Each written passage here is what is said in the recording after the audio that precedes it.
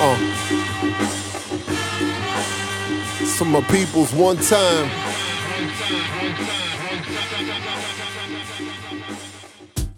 What up, what up, what up?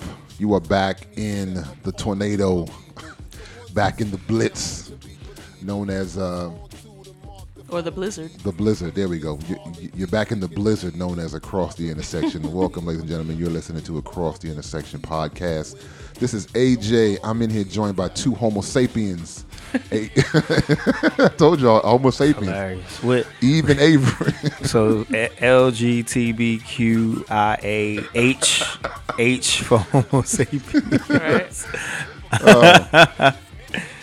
So please listen to our illustrious podcast on iTunes, Google Play, Stitcher, TuneIn Radio, as always, SoundCloud, and you can follow us on social media at Across This on Twitter. Please go follow us, guys. Try and get our follows up. I'm trying to look like I'm about that life. So follow us on Twitter. We're at Across the Intersection on Facebook, and we're on the gram at Across This One, the number one, Across This and the number one. You can also follow us individually. I'm at Divenomous, DIVENOMOUS on all platforms. And I'm E to the V to the E on Twitter. This is Avery, so follow Across This on Twitter. In other words, I'm gonna start atting Avery so y'all know his Twitter handle. I'm just gonna add him randomly throughout the day. Yeah. So what's going on, everybody? You know, I know we've had some good run these last few weeks. No breaks. Hashtag team no breaks. Shout out to Dan. Dan couldn't make it today. He has another event that's going on at the same time we're recording. So shout out to my man Dan. That was the event that was paying him. So.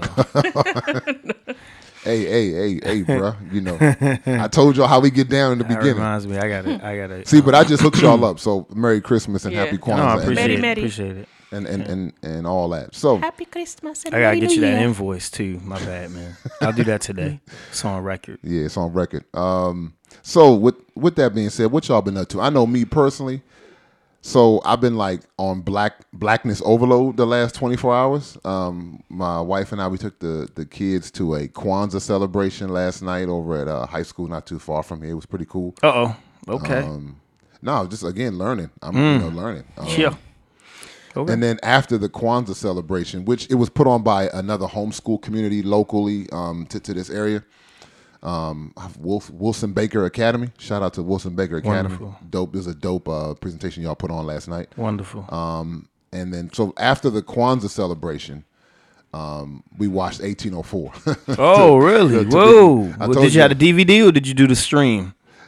I bought the DVD, but check this out. Yeah. I found out afterwards. Now he's making it available via streaming. Yeah, on Vimeo. He didn't want to lose that streaming money. I was like, man, I wish I would have known that before I spent the money on a DVD. No offense, Tariq. Shout out to Tariq. You can sponsor us anytime. I'm gonna have to check that out. I'm a big Toussaint fan. But I had to go whip out the old laptop and watch it on the laptop. I'm sure you got a PlayStation 1 sitting around here. Play the DVD on. The original Xbox, right? The big 600 gigabyte joint. No. Yeah. No, so we watched 1804 last night. I think that joint was dope. The real Xbox One. Yeah, like the Xbox One. The first joint. So I've been on blackness overload for the last 24 hours. So y'all watched. Let me get this straight. You watched 1804 last night. What'd you think? What the family think? What the kids think? Well, we didn't watch it with the kids first. We wanted to screen the joint. True. We pulled a Siskel and Ebert on the joint. You don't first. want them to get no ideas, overthrowing the house or anything. Ain't no revolution in here. Yeah. I executes in here. No, I'm just kidding. I thought it was really informative. Like most of Tariq's movies, I always keep a notepad because I normally get it like a handful of things. I'm like, I got to go back and check it. Take a look at that. So then last night was no different. There's about half a dozen things I wrote down that I'm going to go back and check out on my own, doing some of my own research. Right. But it was a dope movie though. So we're talking about Toussaint Louverture, Jean-Jacques Dessalines. Yeah. Now I heard the streets was saying that this showed a lot of contributions from women.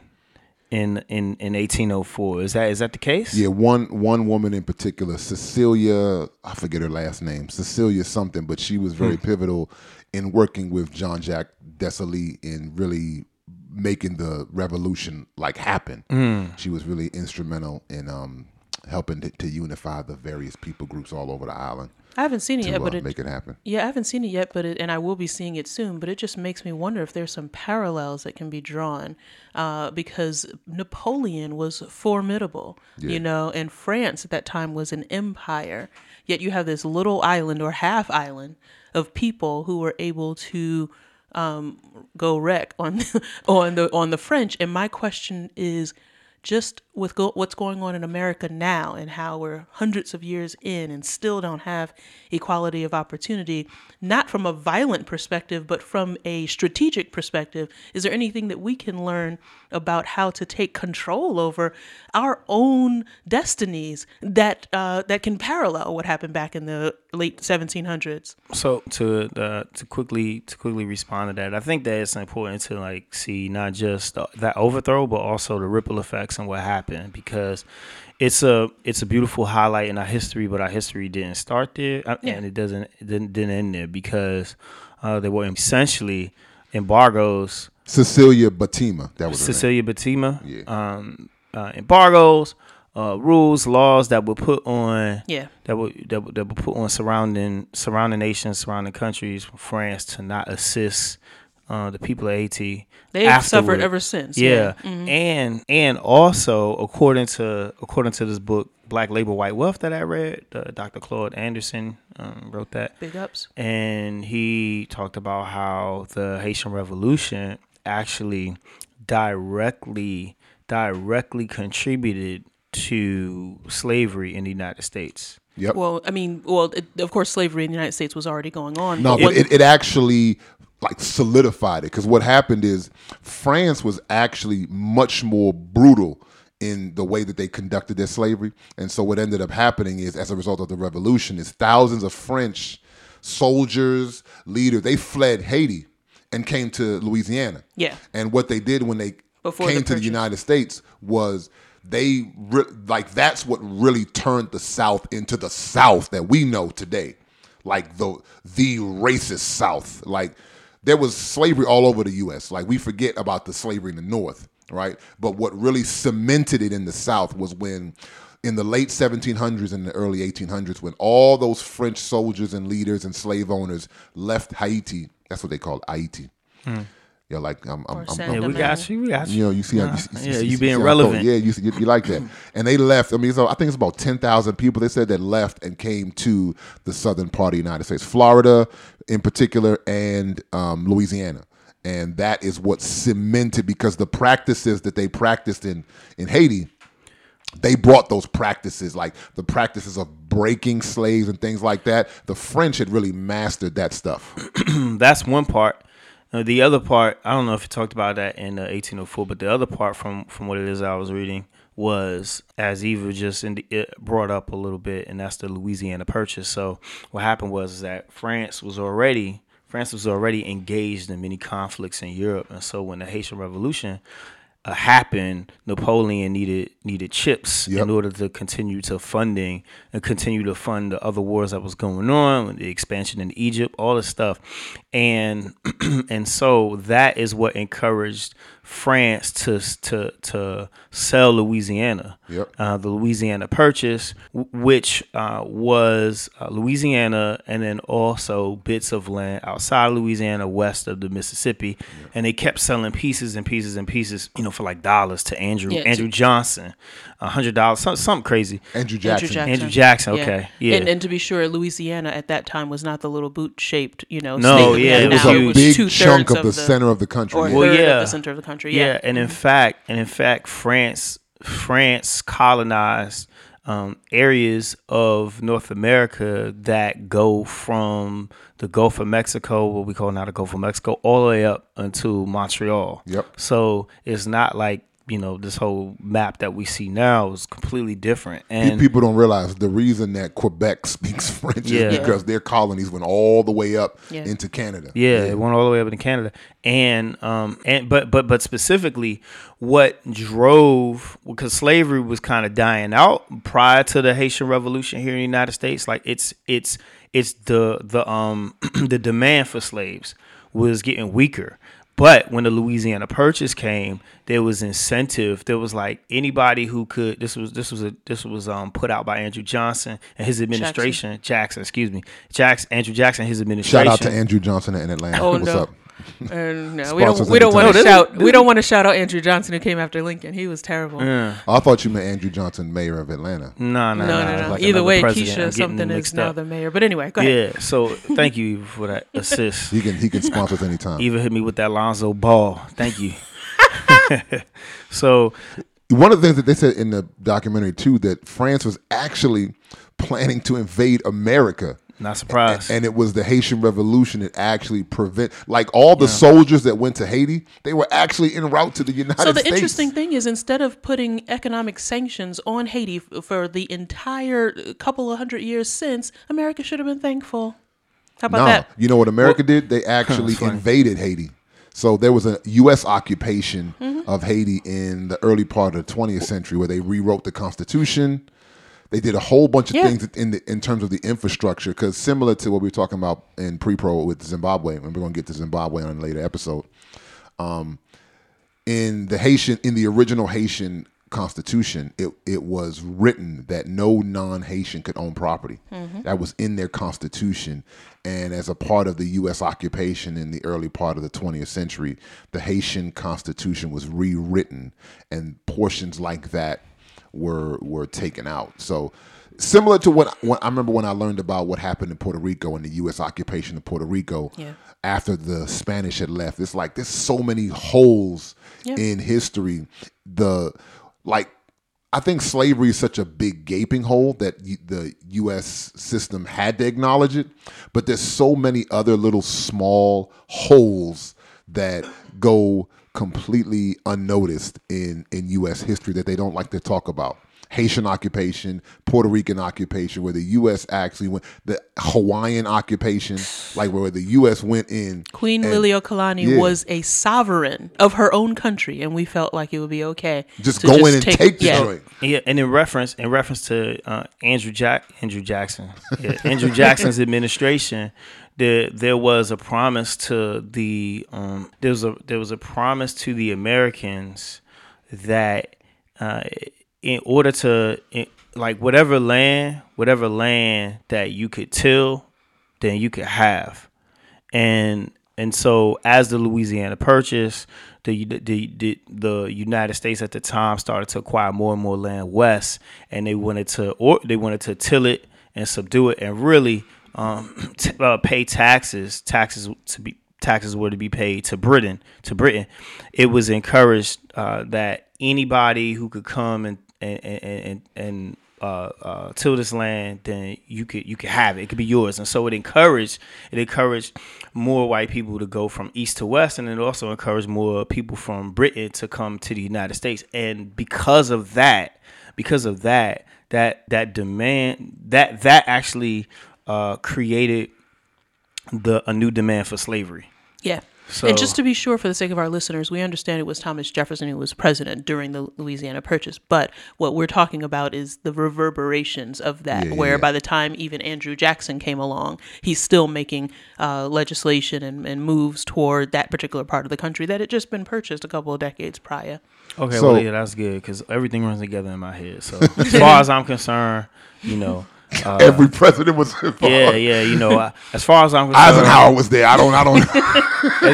As far as I'm concerned, King Tut and Malcolm X won 6 rings with Michael Jordan. So, it all runs together in my head. Yeah. So for those listening, we actually are not intending on talking about 1804 today, but that's just what I've been doing the last 24 hours. So, what about you guys? What have y'all been up to these last few days? It's really interesting. Right now, I've been doing a lot of digging into historical fiction and with the Crown, the show The Crown on Netflix. What's that? Yeah, that's the show about about Queen Elizabeth, who's currently still the queen, and she's. I just want to say Biggie, like King of New York, the crown. I wasn't sure.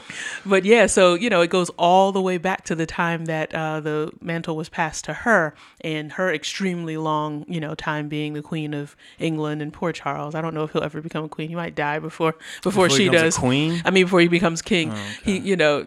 he might die before she does. Like, it's just been taking so like she's Charles. old. You talking about the dude that was with Diana? Yeah. Charles is Queen Elizabeth's That's her son. Yeah. Yeah, and so what I'm saying is that he's next in line to be king, but he's been Prince Charles for all this time, and now he's 60-something years, 70-something years old.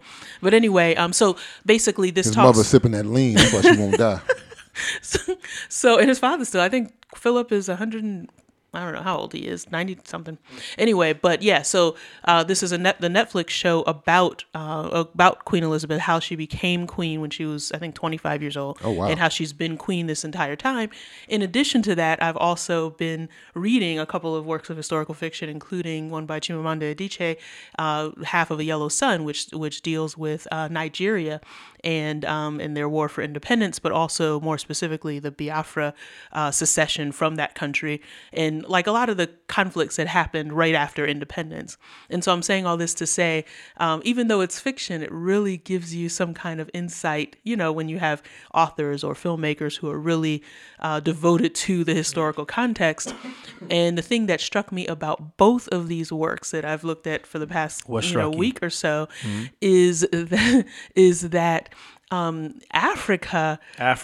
Africa, and this is a generalization, but come on, there's just in some cases there's just so much deference toward oppressors. Woo. It just blows my mind.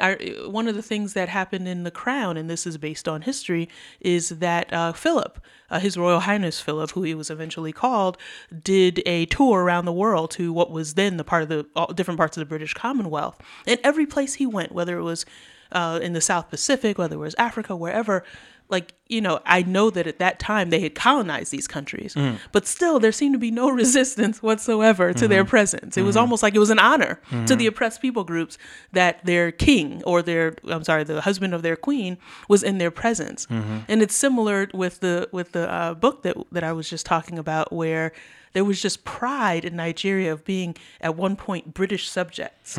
They had just gained their independence, but there was a level of pride in being British subjects, and when Biafra tried to secede, the Britain came in, and Nigeria actually used their resources to pull their country together. And it's just like, what is going on when you have oppressors who still have that kind of reverberated influence as time goes on? Even after independence, yeah. I wonder if that connects to fashion and fashion and economics, and in Africa. Like, I don't know if you noticed, but a lot of times it's only two kinds of Africans as far as style. It's like the three-piece suited person standing on the equator. Yeah, like super sharp.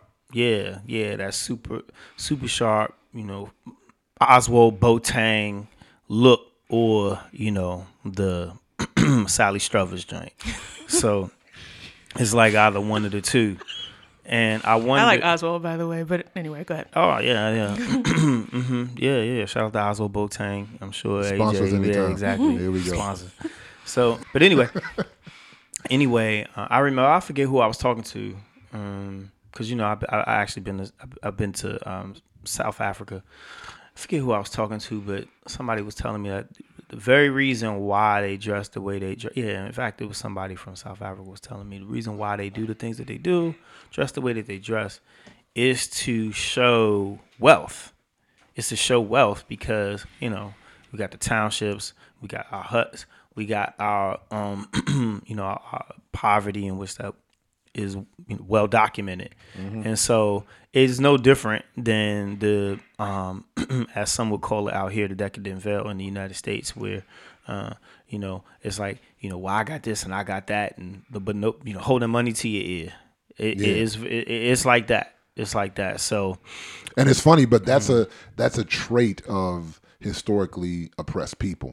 That the moment you get a little taste of something, Like, because whereas you know, Mark Zuckerberg and people like that are driving a Honda exactly, Accord and beat up Reeboks to work. Yeah, every and day. they don't have to display their wealth. Warren Buffett as well. But then if somebody's new money, you will know that they are new money. Yeah, y'all know that my brother-in-law's from India, so he used to tell me about the same kind of stories from India. Like they were like, "Yo, I got the new iPhone 10." But you got no running water in your house. Like, you know what I'm saying? Like your floor is dirt in your house, but you telling me about this new leather coat you put, you know what I'm saying? It's like historically oppressed people, you throw a couple of trinkets at them, you know, you throw a couple of trinkets at them and all of a sudden it's like they forget about all of the carnage that's going on behind them, you know, because I have a couple of trinkets, you know, that you toss my way. So it's, you know, you can do that with oppressed people, I think. And not only that, you can do that with people, because one of the biggest takeaways that I got from 1804, and listen, guys, I promise for those listening, we do have topics today. We're not just rambling on. Was the people of Haiti during the revolution, they didn't value their own lives. Like there are stories of French soldiers and French captains who, one of the reasons in which Haiti was able to win the revolution, it wasn't just that there was a revolt, but it was the way they were fighting.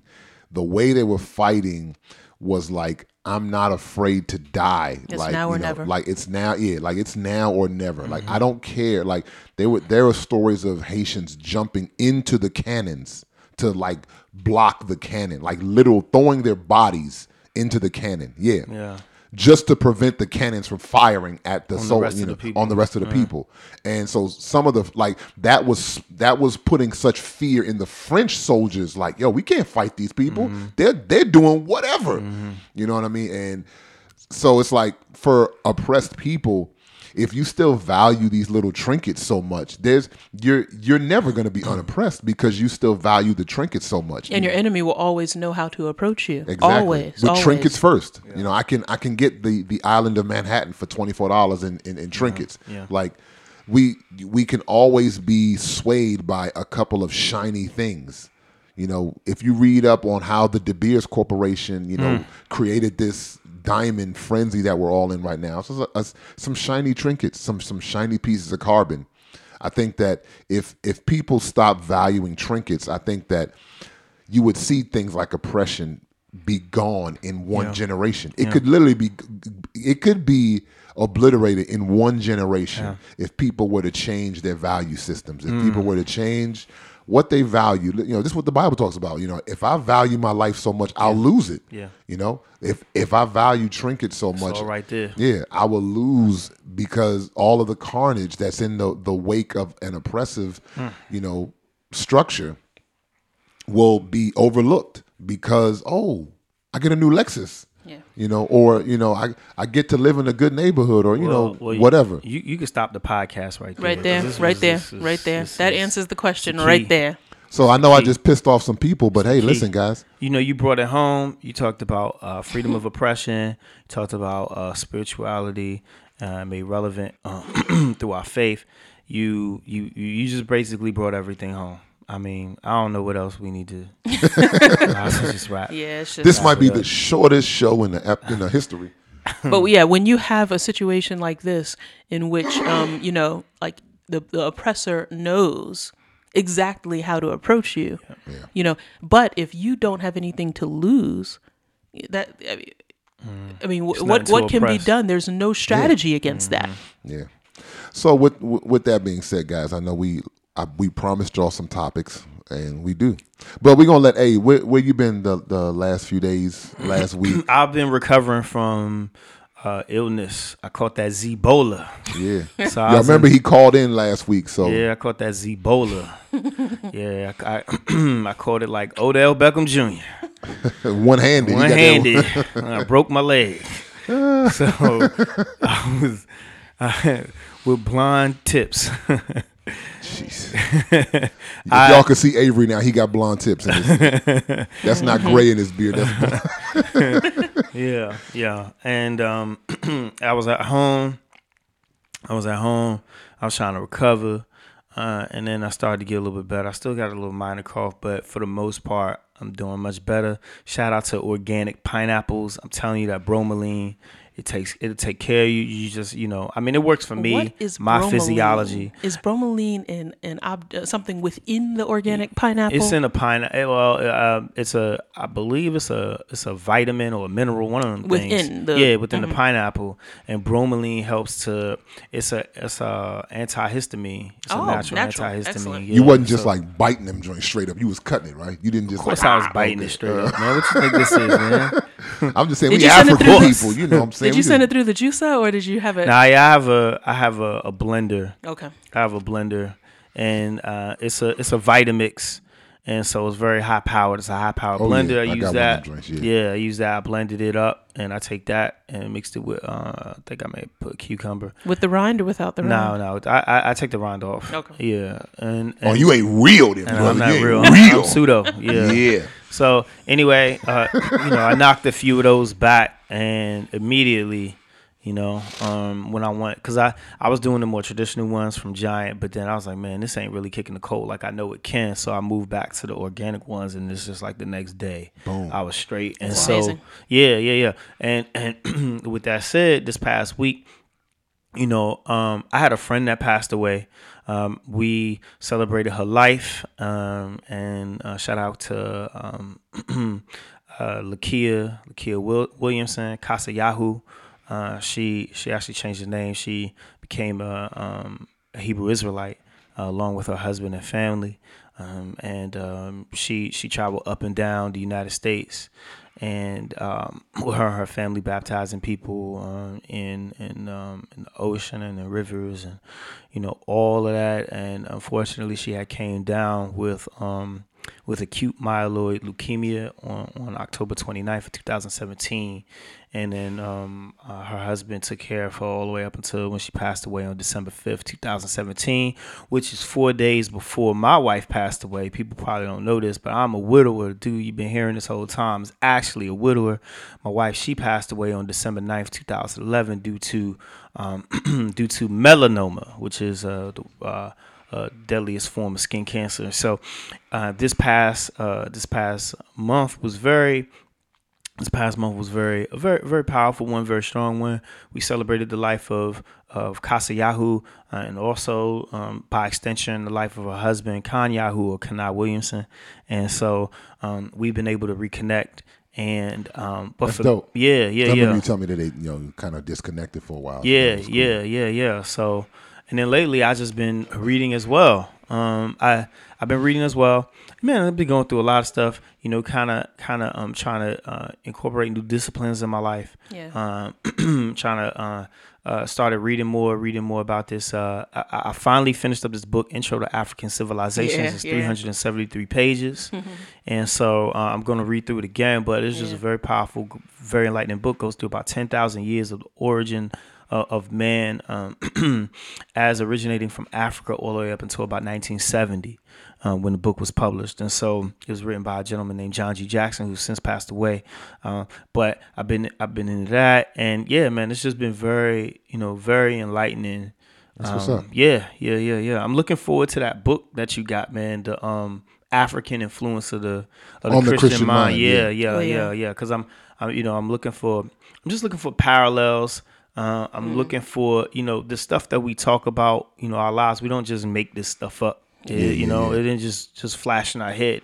It has a history. Yeah. And so I'm interested in exploring, where these things come from. And it just helps to give me a better sense of, purpose. So. All the scholarship is out there, y'all. People, y'all, just a encouragement to people. I would encourage you guys to read books, read. Don't, cats watch one YouTube video and become experts on something. It's like, nah, go back.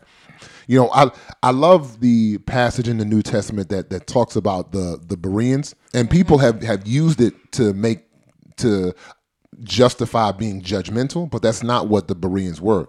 It's like, I'm a Berean. No, what the scripture says about the Bereans is they received the word with gladness. They received the word, but then they went back to study what had been said to see if it be true. So I can hear something and think it's dope, right? I can watch something and be like, yo, that's dope. Okay. Right. But it's still incumbent upon me to then go back and do my research.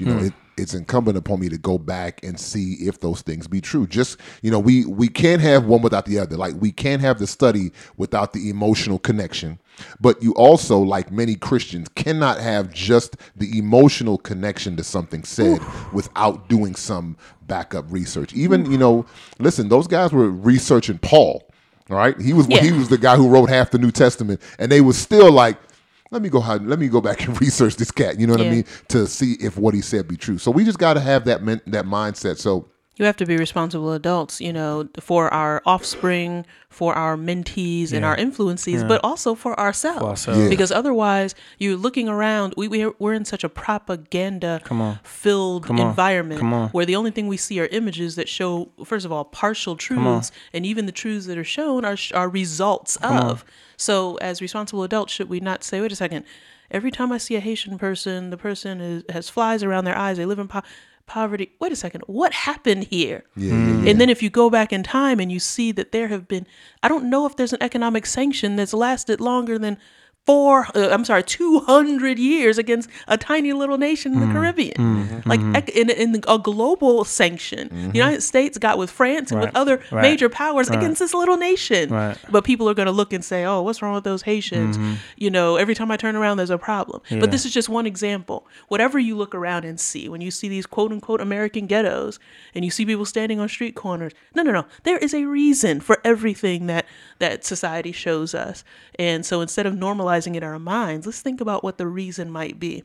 Reading helps to do that. That's what's up. So you may hear us reference some books, so I would encourage you to go out and read them. So if you want to read, I actually just bought it. I haven't started reading it yet, but go back and if you are interested, go back and read the book that Avery just mentioned. Man, I'm sorry. I'm getting excited about having a conversation about this stuff. So if being on the same page. So go back and read. Literally on the same page because we talking books.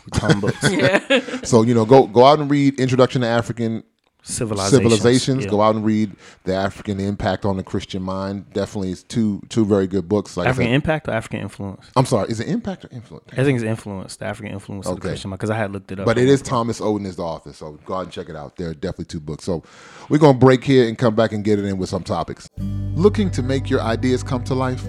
Because ideas can never die, you want to ensure that you are working with a skilled professional who can take your vision from abstract to reality.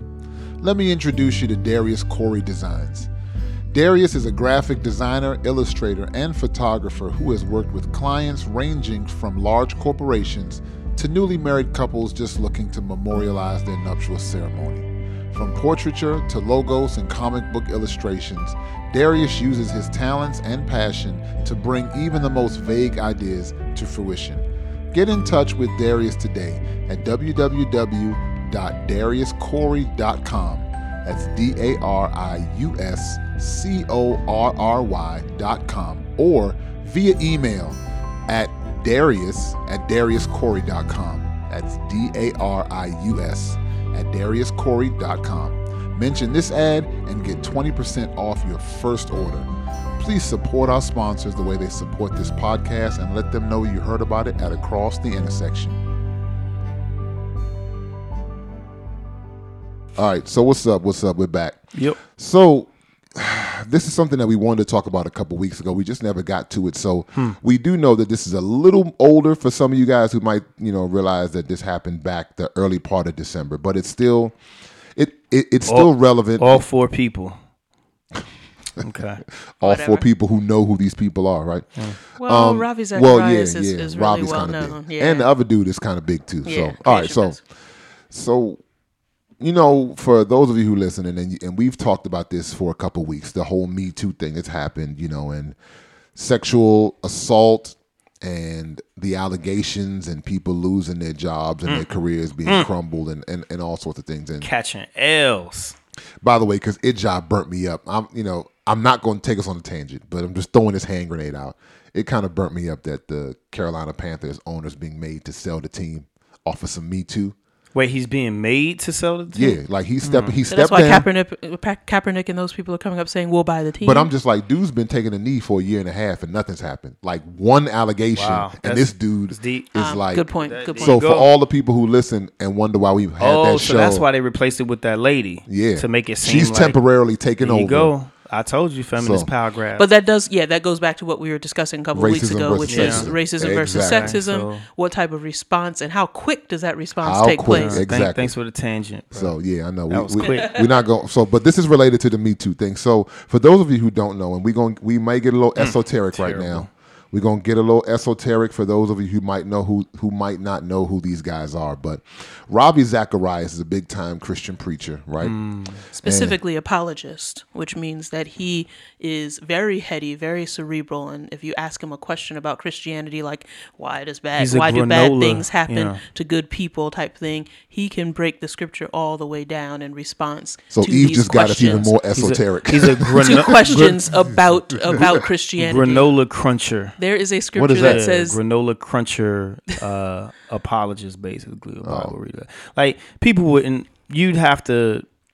I'm not in the in crowd because I have no idea what that is. I'm not saying. I'm just saying. Well, I'm taking something that people use as as a pejorative for healthy eaters and hipsters and stuff, call them granola crunchers. But I'm just saying that for this person, it's just a very heady. Kind of like logic based, very logic based, and apologists in general really take seriously that scripture that says that you should always have an answer when somebody questions the hope that's within you. And so Ravi Zacharias just happens to be the person that you want to bring your unbelieving family member to, and if Ravi can't answer it, then nobody can type of person. That's the pedestal that he's been placed on. Okay. All right, I didn't know all that. Thank you, Eve. So we just got it even more narrow no, I'm just kidding. Because I'm a Christian and I'm not that familiar with Ravi Zacharias. I know Ravi and I've heard him on the radio a couple times, but I don't follow him, to that degree. So when this came out, I had to do a little bit of reading because I'm not a part of the in crowd as it pertains to cats like Ravi Zacharias. But with that being said, he is a believer, he is a leader, and I do know what the scriptures say about leaders who are believers. And so Ravi's background is his family's Indian. He's from Canada though, and he converted to Christianity. So I'm just gonna make the assumption his family's either Hindu or Muslim. Those are the two main religions in India, but it could be something different. So correct me if I'm wrong. If you want to hit us up on Twitter or Facebook, please correct me if I'm wrong. But he did convert. I do know that he converted to Christianity. Now, Ravi oversees a $24 million, like the dude from Austin Powers. What's the Dr. Evil, $24 million ministry. That's how much his ministry made in revenue last year. So, I mean, we're not talking about a street corner preacher here. We're not talking about, a storefront cat. Ravi's making serious money. Yeah, off of books, off of lectures. Exactly. He's been out and about for a while. And so... But Ravi was recently accused of sexual harassment. Woo! There were some allegations made from Ravi. For real? That's the. You lying? Yeah. Yes, this is truthful. This is all truthful information. So there's an article in Christianity Today that the reason in Christianity Today. What's that? Now I wanted to go this one because it's going to be a little bit more puff piece type. It's a Christian publication where normal publication will be a little bit more venomous and probably will be a little bit more skewed. But this makes it easier to get to the facts, and also it makes it easier to rip the facts apart. Rip their point of view apart. So Ravi says this just for those of you who want to know, he's being accused of sexting. Woo. I know, right? For people who don't know, for our older folks, our baby boomers who might not know what sexting is, that's sending nasty on the text message. Photos, nasty selfies. Words, little videos. Well, I'm just wondering, gifts. I feel sorry for the person on the other end of those Ravi Zacharias. You know what I'm saying? You getting a joints. If you get sex if that from is Ravi, the case. Woo. Yeah, I know. For real. Better throw the phone away. The defense is that she was the perpetrator, and she was the one who reached out to him, supposedly. Yeah, that's not. It's not that she was walking down the street and all of a sudden she gets a penis pic from a 60, that's 70 not, some odd year old man. That's not sexual harassment. That's pure violence. No bull. You did that's a felony assault right there. That's that's crazy. Straight up. So anyway, it's attempted murder. Trying to give me a heart attack. Right. Robbie, you trying to kill me? So anyway. Yeah, Robbie. so supposedly she and her husband had reached out to him, and you know, and then supposedly it went from there. Now but the thing that I just want to bring up is that there is something to it, because here's the statement that Ravi makes, and this is what I want to pick apart, which is what I don't like when Christians do this. He says, this is a direct quote from Ravi in the article. He says, "I have learned a difficult and painful lesson through this ordeal. I have failed to exercise wise caution and protect myself from even the appearance of impropriety, and for that I am profoundly sorry. I have acknowledged this to my Lord, my wife, my children, our ministry board, and my colleagues." What the heck does that mean? Like it is just one in a litany of ambiguous statements that I hear from Christian leaders sometimes. Like, tell me what you like. If you're apologizing, like it's like when people say, "I'm sorry if you're offended." Like, what? Like, you're not really apologizing. Magic Johnson, Isaiah Thomas joint. I'm sorry if I offended you by denying you the dream team. The dream team. If, but like, whatever. Yeah, it's kind of like, thank you. Yeah, are you apologizing or no? Is it possible that when someone is falsely accused, they don't want to even use the words to acknowledge the false accusation in their apology, because then it acknowledges that which was false. But you think it's possible that that's what he was trying to do? Then I wouldn't even issue an apology. That's my point. Well, like if somebody were to accuse me today, no. Okay, but that's what this sounds like. That sounds like if somebody's not guilty and there was an accusation made, but they can say to themselves, "Man, I spoke to this person twice. I should have ignored them the first time."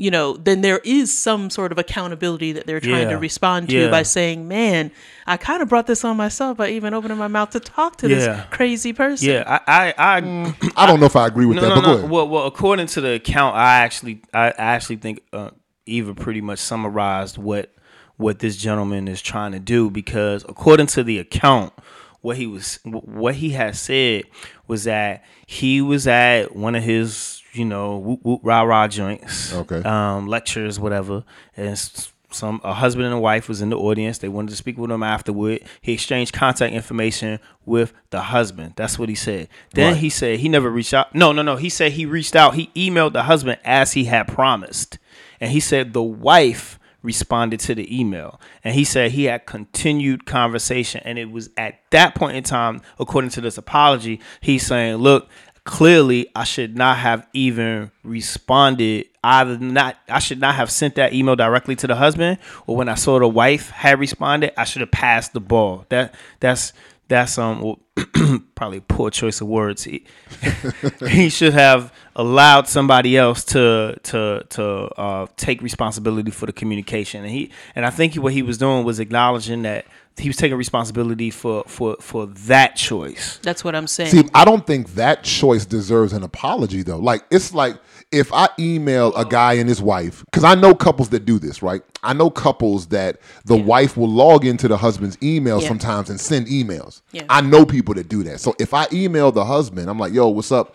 We going to go to the game?" Whatever. It don't even have to be nothing spiritual. And the wife is like, "Oh, no, he's not coming. He has something to do. This is his wife. Sorry, blah, blah, blah."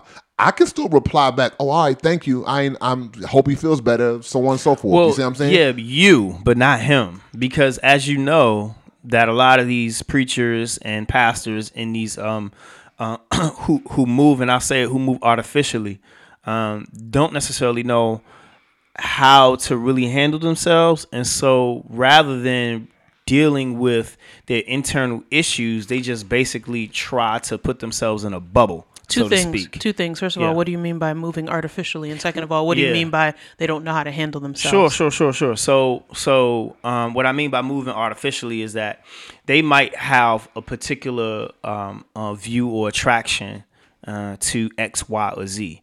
And rather than dealing with that particular attraction to X, Y, and Z, their way of dealing with it is to put themselves in a bubble, right? A la Mike Pence type joint? Yeah, exactly. A la Mike Pence, and just be like, because he looks like a robot, right? Like the dude looks like, everything he says looks rehearsed.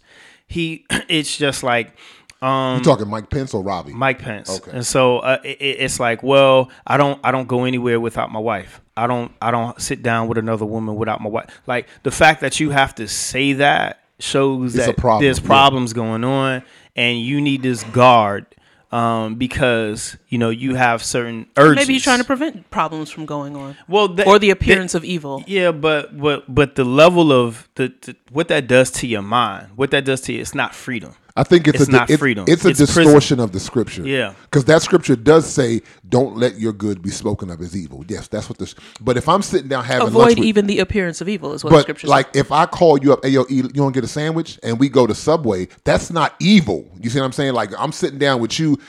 Yes, I'm a married man. Yes, you're a single woman. Yeah. But we're just sitting in Subway having a sandwich. That's why it says appearance of evil. But would me emailing a guy and his wife responding, is that the appearance of evil? I don't think it is. That's what I'm saying. Like, I don't think it all depends on who's looking at it. And so this idea that's a very subjective thing, and that's what I'm trying to get at is like, rather than moving by the spirit, and this is what I mean, like dealing with the thing internally, because these people get married, and people get married for all different kinds of reasons. But when you marry, you locked in. You see what I'm saying? Yeah. But you still have to deal with the things inside of you. And so, but to just to get back on the whole Ravi thing, I feel like that I give him credit. I give him credit for taking responsibility and saying, look, I shouldn't have even responded to this person from jump.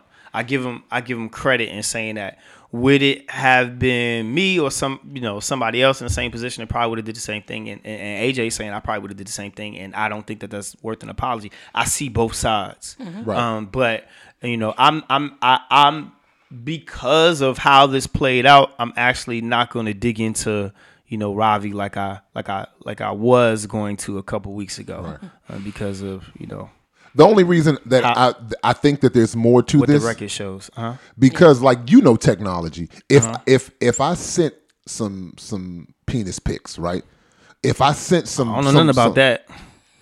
If I sent some vulgar emails, right? There's ways to track that. I know about that.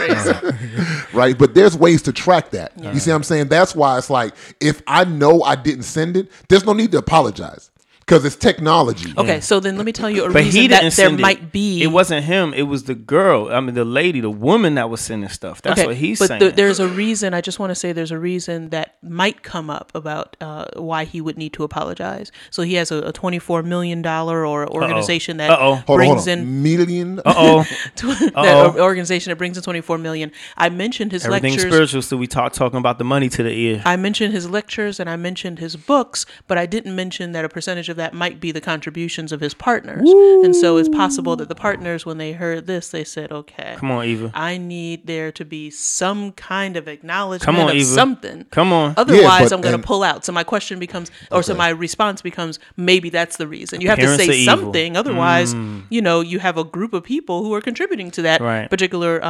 stream of revenue. Come on. But and I'm asking, is an acknowledgement an apology?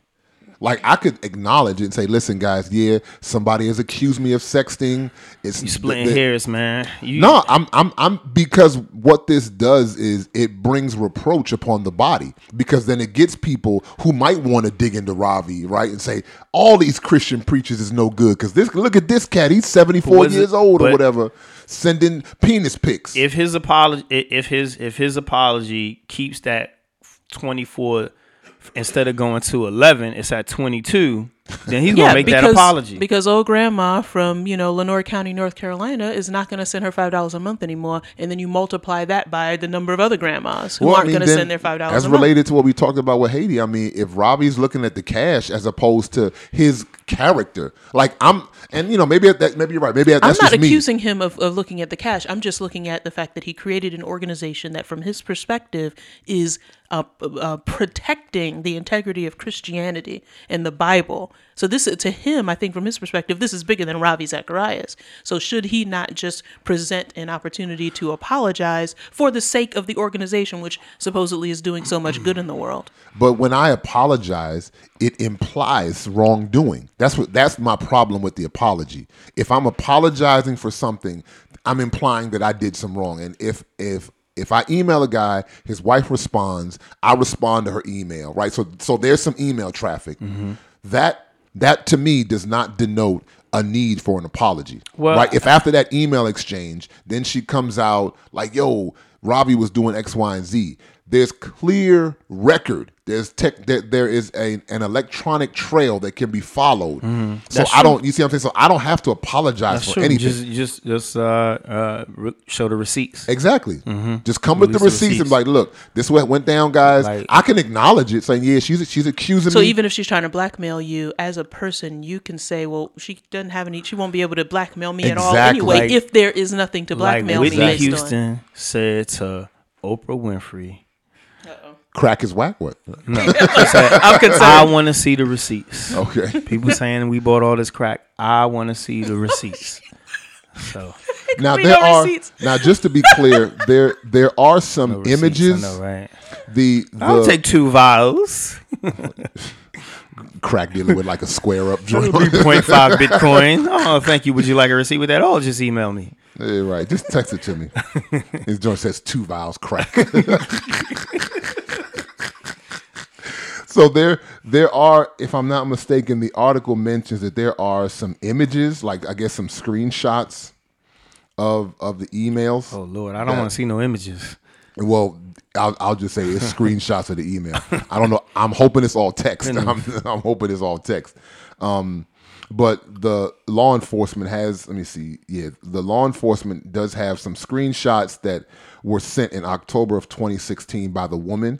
She sent these screenshots. So they're, because he's saying that after she threatened him to out the quote unquote whatever he did, he claimed in her images that he claimed that he was going to commit suicide. Well, yeah, he caught that L.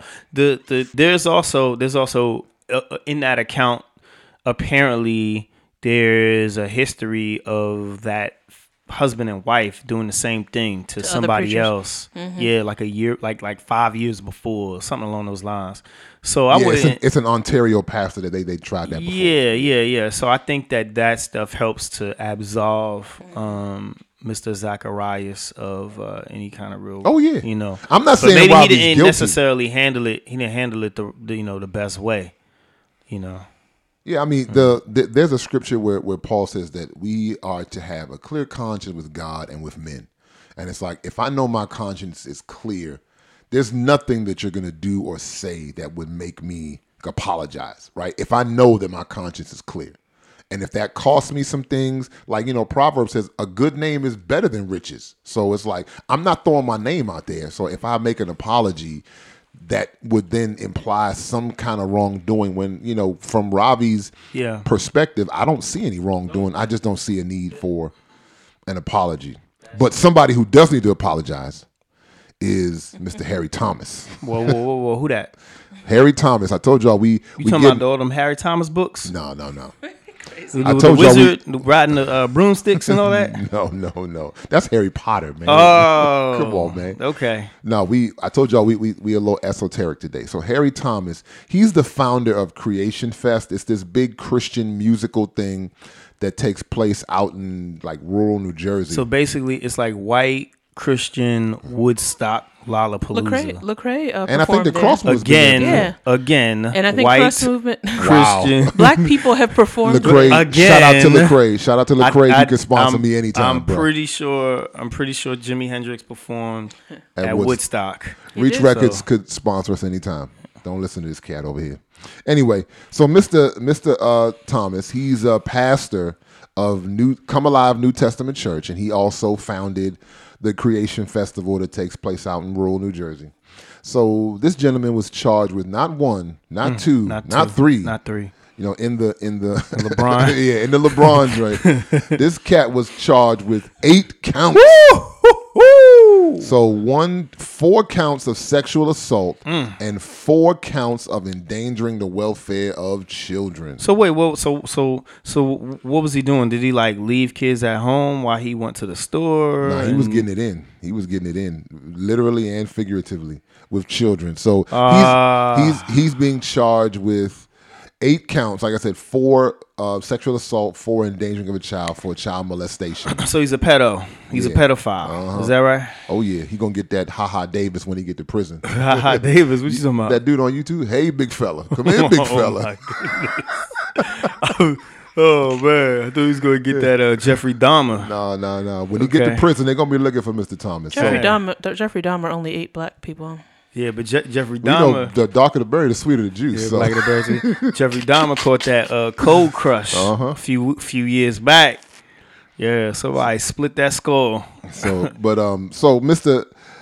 Thomas has been charged. Or he's been charged with all those counts. So this is a little bit beyond just allegations. He's actually been charged by the Burlington County, New Jersey's prosecutor's office has officially charged Mr. Thomas with all 8 of those charges. Now, I just want to the one thing that I can appreciate about what the folks at Creation Fest did and the New Testament Church, the Come Alive, because he was a pastor of the church and he led the Creation Fest. He was not just a Creation Fest founder, he was also a pastor of a church, right? Yeah.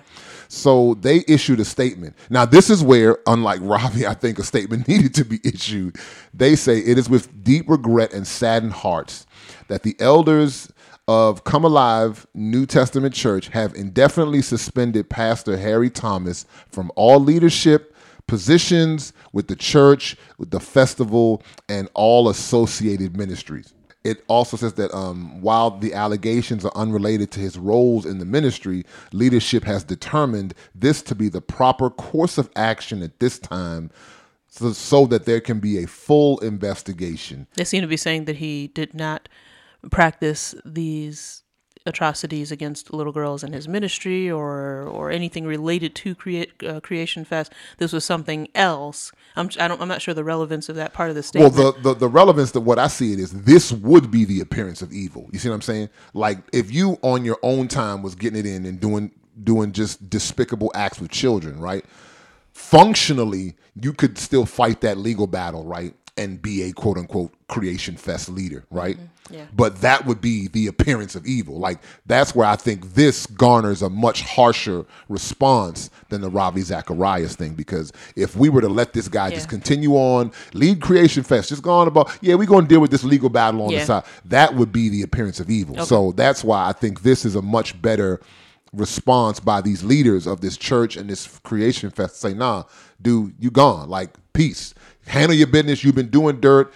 You chose to feed your flesh, so now you are turned over to earthly authorities. Handle your, you didn't come to us when you had issues, because if you got pedophilia, that means you have issues. That's fair. Now, you could have hit the elders up and say, listen, guys, when I see kids, I have these urges. Pray for me. Help me. Deal with. You didn't do that, right? What you chose to do was act on those urges. Mm-hmm. So now you got to deal with the response. So I can appreciate them essentially kicking old boy to the curb and saying you have to deal with this on your own. Now, they did say, we're going to pray for him and pray for the children. We're going to pray for all the parties involved. So you don't disown him as a brother, but in terms of his actions, he has to suffer the consequences of his actions. What if that's jail time or, whatever.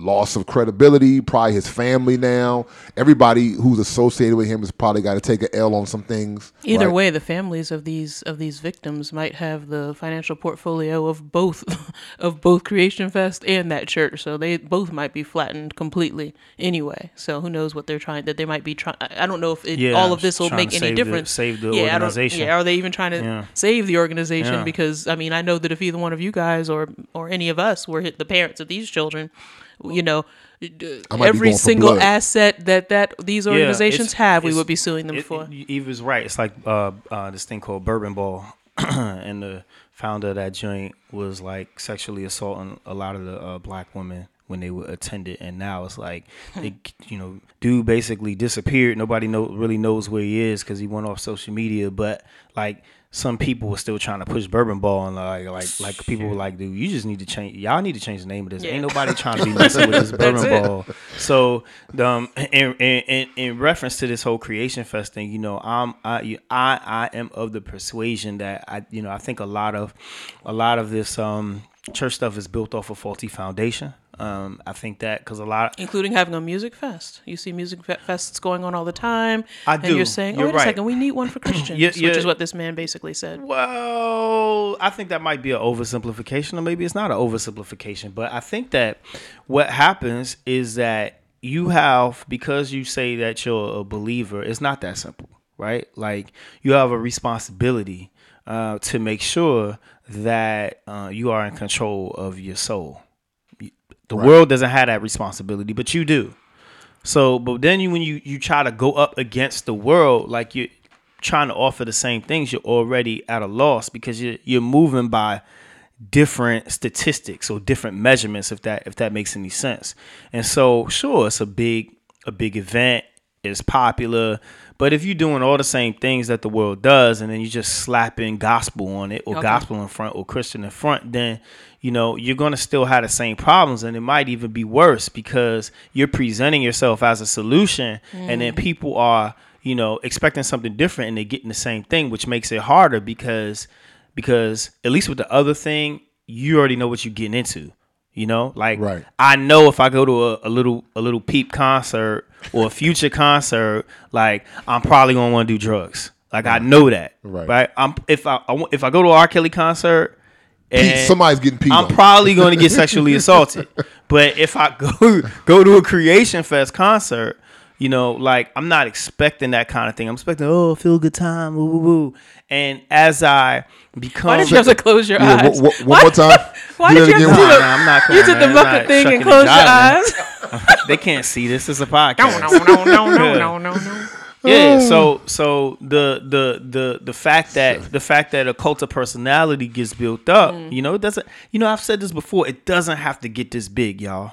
It doesn't have to get this big. You don't have to be 74 years old with a gigantic following all across the world, and then you fall because, you're sticking something that you're not supposed to, inside the back of someone you're not supposed to, and these kids and stuff. Like, you don't have to be doing this. I already know that's being edited, but go ahead. That was it. For those of you who are visually, I'm just saying, but no, this is real. Like, I'm trying to describe what people are actually people to listen, audience are experiencing things, and I sure hope that there aren't people listening that are committing these things, because if they are, they need to deal with this stuff. And so it doesn't have to get to the point where this dude is 74 years old and we're saying Creation Fest founder. Like, it would it would be better that there was no Creation Fest than for him to be harming these children. Do you understand what I'm saying? No, Avery brings up a very good point, because if it's at this point where you're 74, that's how old he is. Yeah, he's 74. Yeah, he's 74. So he's 74, getting charged with 8 counts, right? Somewhere along the lines previous to this, it could have been dealt with. Yes. This is what I mean by going to those elders and saying, "Yo, listen, this is what the Bible says. Yeah. If there are any among It's you built into who are, your faith. who are struggling, go to the elders that they may lay hands on you." So you go to these same elders, the same elders that just booted you out. You go to them 10 years ago, 15 years ago. Guys, I'm struggling. Look, he's 74 now. So 15 years ago, he was 59. Yeah. Like, what I'm saying? So he was still an older man 15 years ago. And you say, listen, guys, I got these urges. Don't let it become Sandusky. You know what I mean? Like, don't like we wait until, and to Avery's point, like, Christians got to have a better response than worldly people. Like Sandusky, like you said, it's built into your faith. Just read the Bible; it tells you how to respond. It's amazing when you look throughout the Bible. God knows human frailty. Leviticus 18, just all kinds of nasty stuff. He says when you come across this, you deal with it X way, Y way, and Z way. But we still want to circumvent. We still want to step back from the ways that our own faith says we have to deal with these things. Yeah. Because the other thing I just want to throw out there, I wonder how many of those people knew about this beforehand. Yes, and it says, right, and somebody you could give me that. I'm not saying that they did, but no, I mean, but it's safe to assume or presume. You can give me the address where it says, when Yeshua says it's better for someone to have a millstone tied around their neck and dropped in the deepest, bitterest part of the ocean than to the little ones, than to touch any one of these little ones or lead one of these little ones astray because of how vulnerable children are. And I mean, that is literally what a pedophile is doing. You see what I'm saying? And so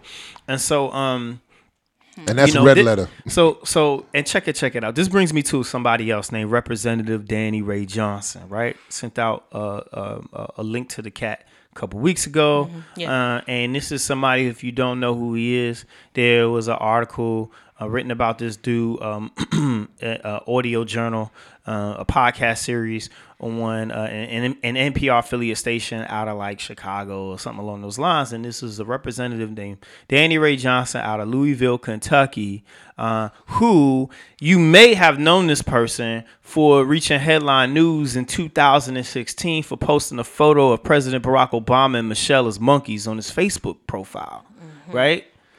So this dude was a pastor, right? He called himself a bishop, he called himself a pope, and he called himself a pastor. He was not elected by anybody. He just started a church. This brings me to another thing about Christianity and how anybody the greatest, you can say the greatest thing about what people call Christianity can also be like its greatest fault, and that is anybody can walk up in this joint and say that they are a Christian, and then because you don't have to do anything, a lot of people come in here and they come up in the thing and they take advantage of it. And so this is an example of someone who did this for his entire life, for 30 years, right? He calls himself a bishop, he calls himself the pope, he calls himself a pastor. He's up in Kentucky, taking advantage of these poor white people, bikers and all this stuff, having a church where he's promoting the Second Amendment, and people are walking around open carry with their guns, and they have it's called something like the Hearts of Fire Gun Choir, a choir singing with guns.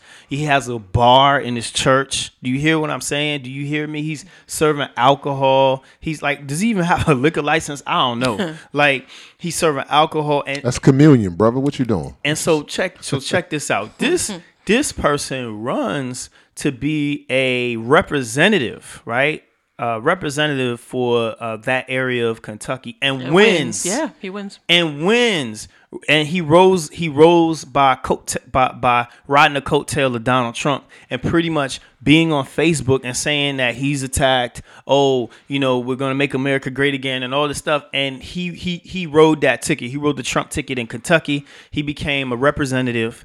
And so here's the thing.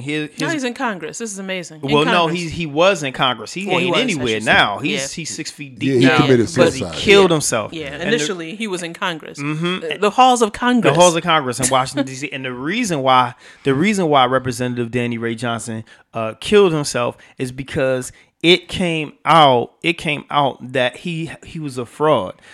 So much of his story that he used throughout the years were unsubstantiated. He was a man that committed arson on multiple occasions. He's burned his car down. He's burned a previous church down. He's lied about so many things. But here's the kicker. He also would throw parties in his church, right? He would throw parties in his church where there would be underage people, teenagers, children or whatever. And he's serving them alcohol. He's mixing them alcohol.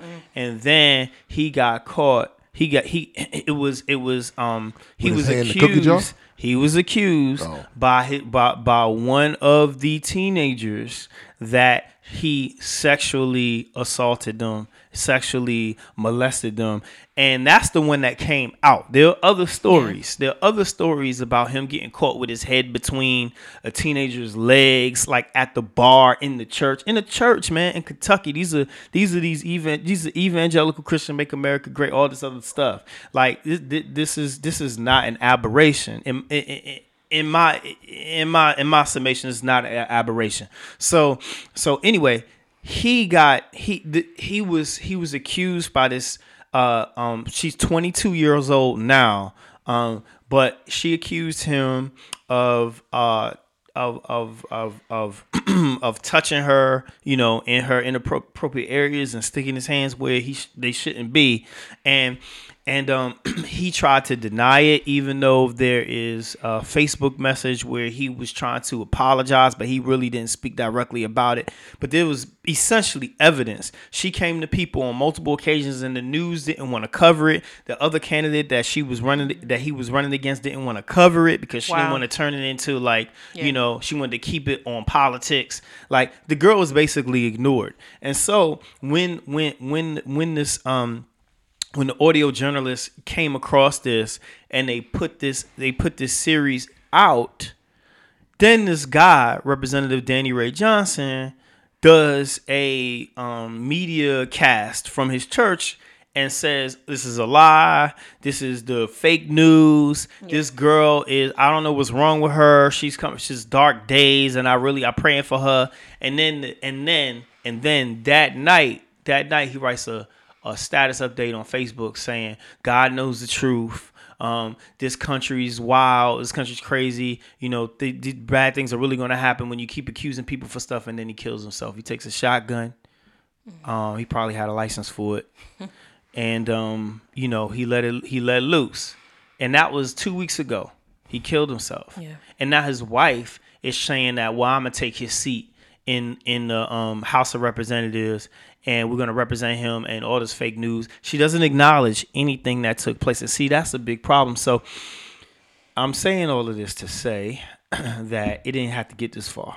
It didn't have to get this far. It didn't have to get this far. Christians, we got to do a better job of two things, I think. Two things we have to do a better job is when things are small, we got to deal with them when they're small and be willing to deal with them when they're small. You're making an excellent point. All of these things are cautionary tales. The flesh, there is no limitation to the flesh. You could be the Pope over in Europe. You can be, the grandmother on the third pew.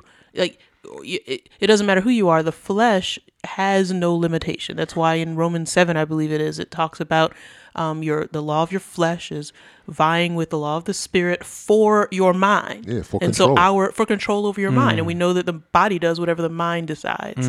And so every day, let this be a cautionary tale, because we're talking about these people, but in our individual lives, how are we making sure that the law of the spirit of life and peace is winning? Exactly. Listen, the scriptures state that the flesh wars with the spirit.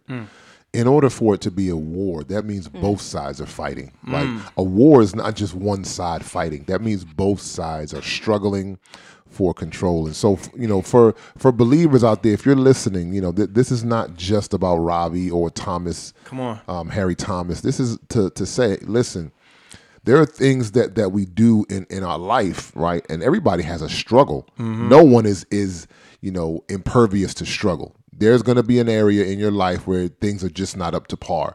And so you have one of two choices: deal with it when it's small, or let it become too big, and then it deals with you. Wow. And this is what happened to Mr. Thomas. Now, I can say the other thing, if you don't deal with it when it's small, don't try to ignore it when it becomes big. Just go ahead and suck it up and take the L, right? Just say, you know what, this got out of hand, I'm going to have to take the L. Like, don't be like them cats in Atlanta when the thing came out about Eddie Long. Like, don't be them. Like, let's not be those people. Let's not be those believers. Because honestly, I appreciate it when the world holds Christians to a higher standard. I appreciate it, because that means that somewhere still deep down, people still expect Christians to do something different, right? When cats come at you, man, you a believer, I thought you spoke. Like, I appreciate that. That means that you, even in your unbelieving state, still expect me as a believer to operate on a higher plane, on a higher level of consciousness. You know what I'm saying? And so we should take that as an honor and rise to the occasion. Like, yo, people expect this. If I'm claiming this belief, people expect me to live a particular kind of way. And I'm not doing it to please people, right? But it should force me to then go back to the tenets of my faith and say, yo, do I believe what I actually say that I believe? You know what I mean? So we should consider that, we should take it not only as a challenge, but as consider it an honor. Are you lost in translation? Are you looking to expand your business to the booming Asian market? Let us introduce you to Sinotrans International. At Sinotrans International, They are dedicated to becoming your bilingual gateway to bridge the language and cultural barrier between you and the booming Asian marketplace worldwide.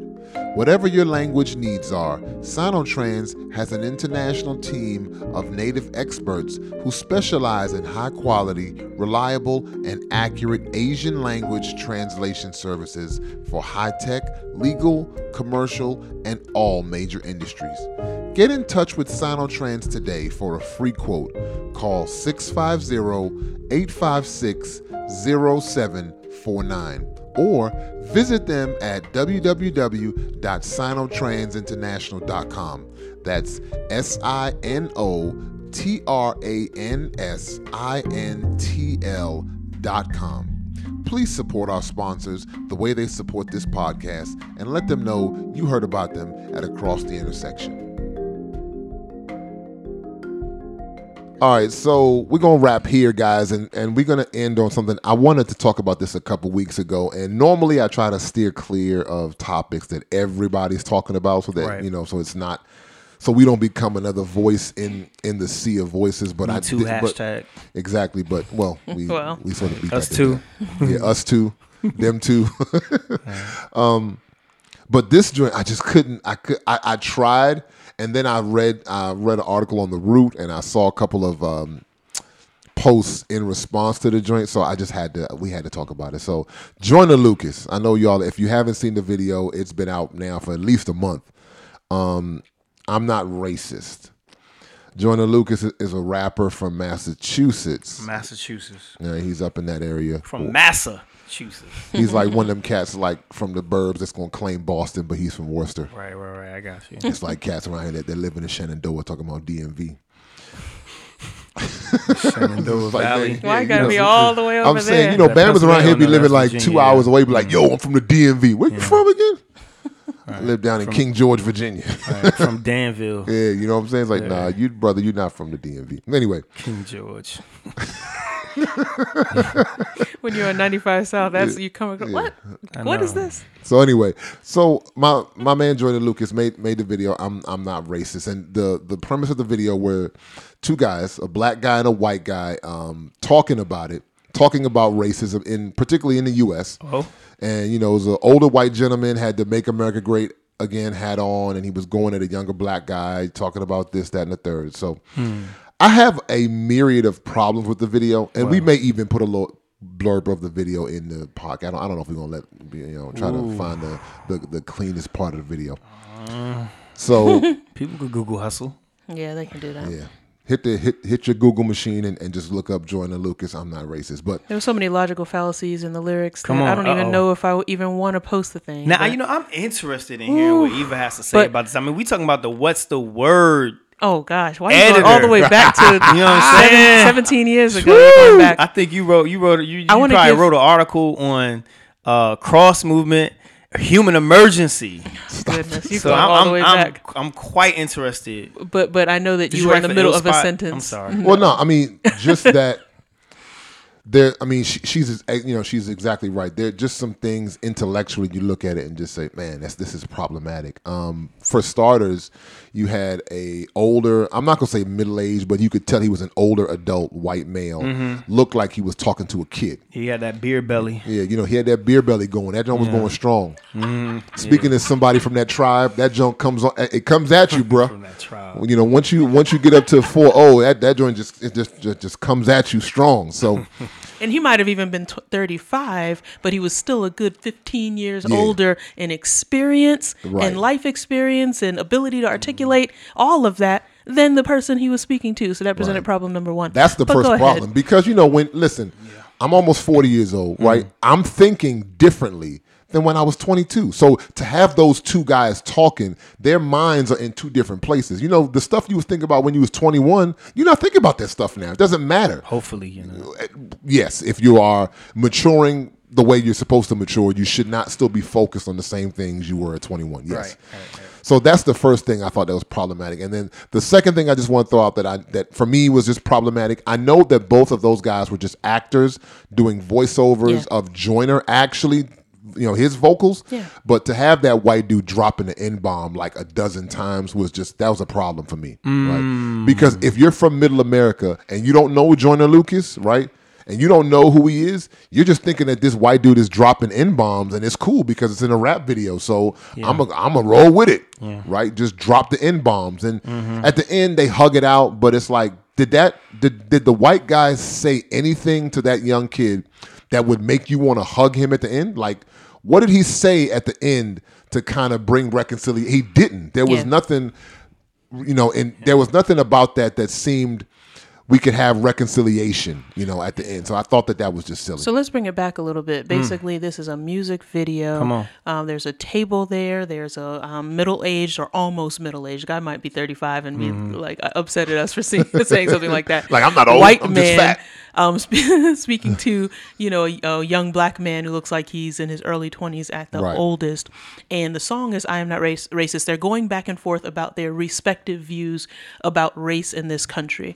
And the older white man keeps on talking about hard work and how he everything that he has, he worked hard for, and he's never asked for a handout, and why can't you do the same? And then the younger black guy is always talking about police brutality and all the ways that life is unfair and how he's not able to pull himself up by his own bootstraps. And so this basically, I think what Joyner Lucas was trying to show were two different perspectives, and then kind of at the end, or the reconciliation of those perspectives. But there were just so many problems with the perspectives. For example, as you mentioned, you have people coming from two different generations. But not only that, there were things that were being said or not said that were problematic. The older white man is talking about hard work and pulling himself up by his own bootstraps and not realizing that he lives in a caste system. And the caste system, when this older white man went from between his mother's legs and was born into this world, he was automatically put in a different category in terms of equality of opportunity than this younger black guy. So you don't just come to someone when you are in a caste system and you're set at a particular place that people who are a different color than you can't reach unless they work triple times as hard and say, oh, I pulled myself up by my own bootstraps. You're born on third base. Whereas somebody else is at the home plate trying to swing a bat to even get to first base. Yeah. And so, that's one of the problems that I have with people who say, oh, my great-grandfather came from Poland and he came here with 50 cents and look what we have now. Your great-grandfather lied to you. He benefited from race-based government policies that gave him handouts, and he's not telling you. And he changed his name too. And that's another thing. And he had a white face. And when he came over here from Poland, there are people who were here with darker faces for hundreds upon hundreds of years. And as soon as he got here and he stepped off that boat in Ellis Island, he stepped out on an elevated position above people who physically built this country. So for that middle-aged white man to have such an absence of perspective, that should be an insult to middle-aged white men, that part right there. Second of all, he's talking to a younger black man about hard work. And this younger black man doesn't have the benefit of that experience of the 15 years, whatever difference in age there is. And the only thing that he can do is talk about how he's been oppressed, but he's responding like an adolescent. Yeah. An adolescent does look, and this is a generalization, at the different ways that he's being kept down. That's what adolescents do. They don't necessarily step back and say, okay, I'm going to be introspective about this. They don't My understand grandmother the nuance. told me that I need to be twice as good to get half as far. So instead of focusing on that cop and the way that he perceives me and whether my teacher likes me, no, let me just dig in my heels. That's not the way adolescents think. So the actual conversation, it's just a very disturbingly set conversation that doesn't dig into true issues, and it's really not particularly honest. Yeah. That was I thought that was an interesting review. I thought that I saw somebody post it. I mean, I saw it posted a few places. I don't really care because people were saying, oh, I saw the title, I'm not racist, and I see this dude in a MAGA hat. I'm like, So I don't care. You're not racist. Right? Yeah, I'm not Italian, but I got spaghetti sauce on my shirt. Yeah, right, exactly. So I just didn't care, right? I didn't need it. And I saw it being posted by black people naturally. And then I was in this one group. I'm in this Slack group, and somebody had came up in that joint and was like, "Hey everybody, here's this video. I am not racist." That's how he talks. But actually, he does. Oh, really? I'm reading it, and I'm imagining him talking, and he's like, "Hey everybody, in fact, I think he's from Danville, Virginia. Hey everybody, you gotta check out this video. I'm not racist. It's the greatest hip hop song ever created." It's so That's deep. what this guy said. That's what this guy said. Yeah. Oh, it's so deep. But wait till the end, it comes together. So I'm like, all right, whatever. I click the joint. Well, I press it because I'm using my phone. I press it with my thumb. And then the video opens up and I watch it and I'm like, okay, first part is happening. Woo, woo, woo, woo, woo, woo. I'm like, okay, this is how people think. Then, I wait, I hear the other part. I'm like, okay, well, it's certainly the black guy part certainly wasn't as strong as the children say, clap back, as the white guys clap forward was. But in the end they hugged. And, I felt emotionally drawn to it at the end when I saw him hug, and I didn't know really what to make of it. Felt a little weird, I felt like I was being subservient a little bit, and just watching it like, it felt like Stockholm syndrome was happening. And yes, so, Massa, you're right, Massa. Yeah, and I certainly from all the things that I've read, all the things that I know. I mean, he didn't talk about black failure. Like black failure systemic for white communities. You have many communities here in the United States that their largest employer is the local government, the prison, the taxes from like what was going on in Ferguson, the tickets that are being administered to that, and over 90% black population, where the police officers and the government employees and whatnot, all white people that lived in different counties. Like he didn't talk about that. He could have. I mean, that's relevant to your generation, right? That came out. Eric Holder came out with that joint like 2 years ago. You could have said all kinds of stuff, but you talked about, North Korea got me looking up at the sky because of Trump. I don't know if a bomb about to drop. Like, and a black man can't get ahead. Like that scares everybody, bruh. Like not just black folks. It's like, what is your specific issue? And to Ahmadi's point, I think that, and your point, Eva, I think that the guy Joyner Lucas, he dropped the ball on that. It was almost like, it was the conversation, not the conversation, but the topic was he either just didn't know enough to rap about it or just wasn't that good of a rapper to be able to put it in rhyme form. But I think it's the former, not the latter. Yeah. But what's so interesting is like, isn't it so interesting how we know the case for our own Stockholm failure. syndrome. I know white people as good or better. Like I know what's wrong with me. I can actually author a white person's view on me. Exactly. But I can't author my view on me. You see what I'm saying? Double consciousness. Yeah, it's that right, exactly, and a correct view on me, and so yeah. For me, it's propaganda. It is propaganda. It was propaganda. We created our own propaganda. We created, which shows you, man, this system is just it gets into, as Dave Chappelle said, racism is. It's to a T. Yeah. They've trained us well. Yes. Man. But listen, it's like they've trained us well. It speaks to one of the biggest, I think, failings of American culture. And it is that someone who is talented, someone who has a talent, is then authorized to speak on things that they have no business speaking on. Right. So that's why when celebrities come out and they speak on things, it's like, nobody cares what you got to say.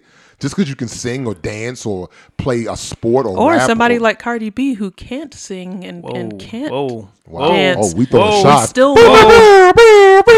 want somebody to make a sociological statement. What? It's getting personal. But that's exactly right. Like that is American culture. That's American culture. Just because someone is talented, we then let's say, you can speak on anything carte blanche because you're talented and you're famous. So go ahead. As opposed to saying, we really don't care what you got to say about this topic. We would rather hear from I'd rather listen. He might not be able to rap, but let me hear Michael Eric Dyson talk about this, or Ta-Nehisi Coates. Like I'd rather hear scholars. I'd rather hear them rap about this than Joyner Lucas, because at least what I'm going to hear, even though it might might not be stylistically what I like, I'm going to hear something coherent. Right, Yeah. I'm going to hear something that actually makes sense and A speaks case, to whether the you issue. agree with it, disagree Exactly. with it, you can actually learn from it. Exactly, as opposed to somebody who's talented but shallow. And so because that, like, I fault him only because the video is shallow, but it is, like, that is where he is, obviously. Like, he wrote where he is.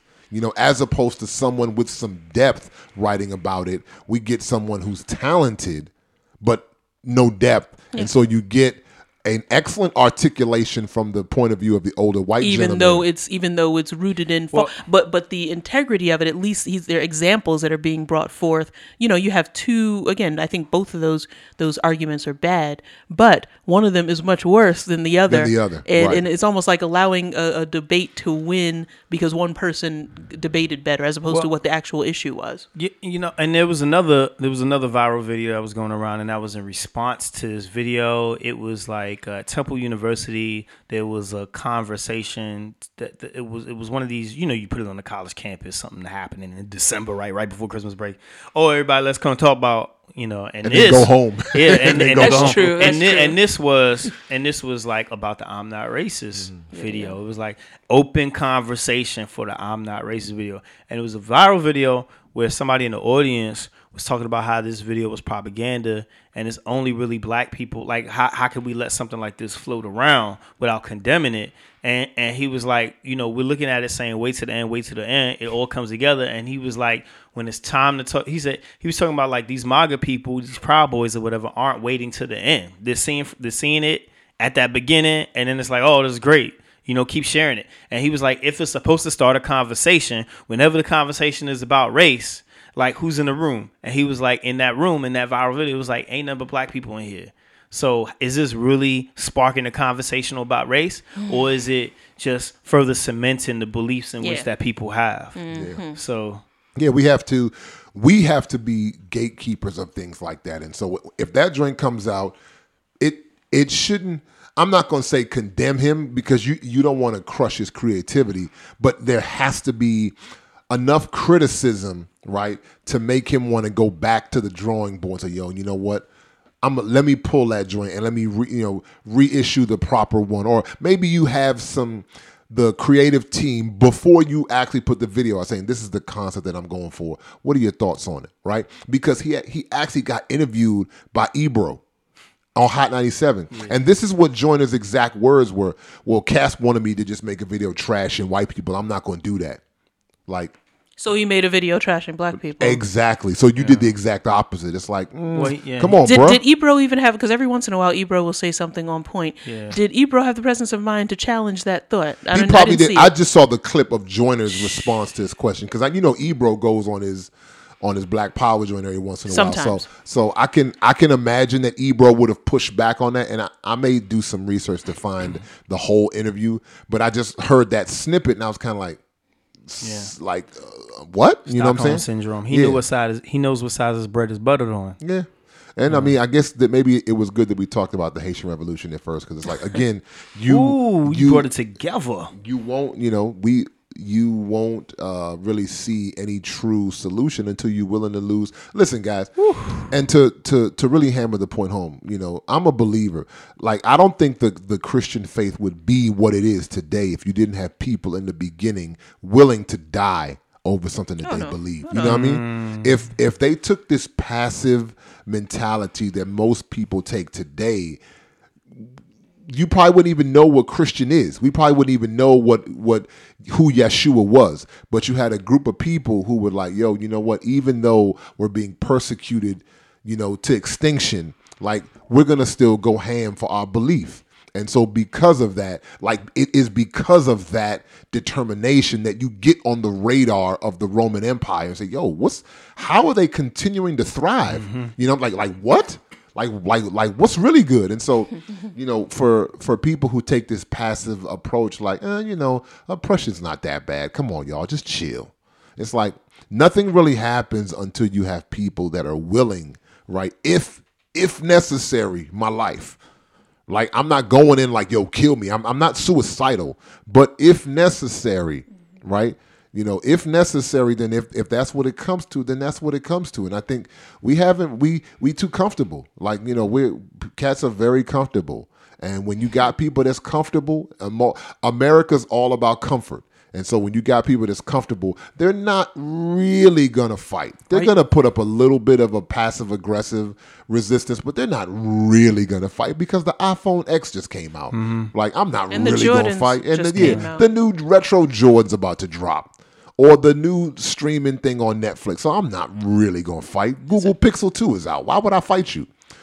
We too comfortable. Pacification. Yeah, we have to get a little bit more determined. And so to Avery's point about your bread being buttered, if I got to take an L on the bread and the butter, right, then I'm just going to do that. So anyway, we appreciate you guys listening to us this week. Thank you so much. Thank you so much, guys. And for those of you who celebrate holidays, happy Kwanzaa, happy Merry Christmas, New Year's, all of that. Boxing Day for my Jamaican peoples. Boop, boop. But as always, we're going to keep God in the mix. So for Eve and Avery, this is AJ saying my people's one peace. Time.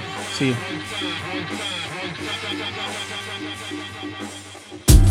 Let's get started, I won't cheat you. Let me set apart who is my people. The ones who set in their heart to be believers. Press on to the mark to follow Jesus. When it gets hard, they be seeking the leaders. Fathers that help them heal when they are beaten. Or help them see the meaning when they're grieving. Don't follow their feelings that'll be misleading. Yeah, they the ones that keeping it biblical. Keep it 100 when others saying it's fictional.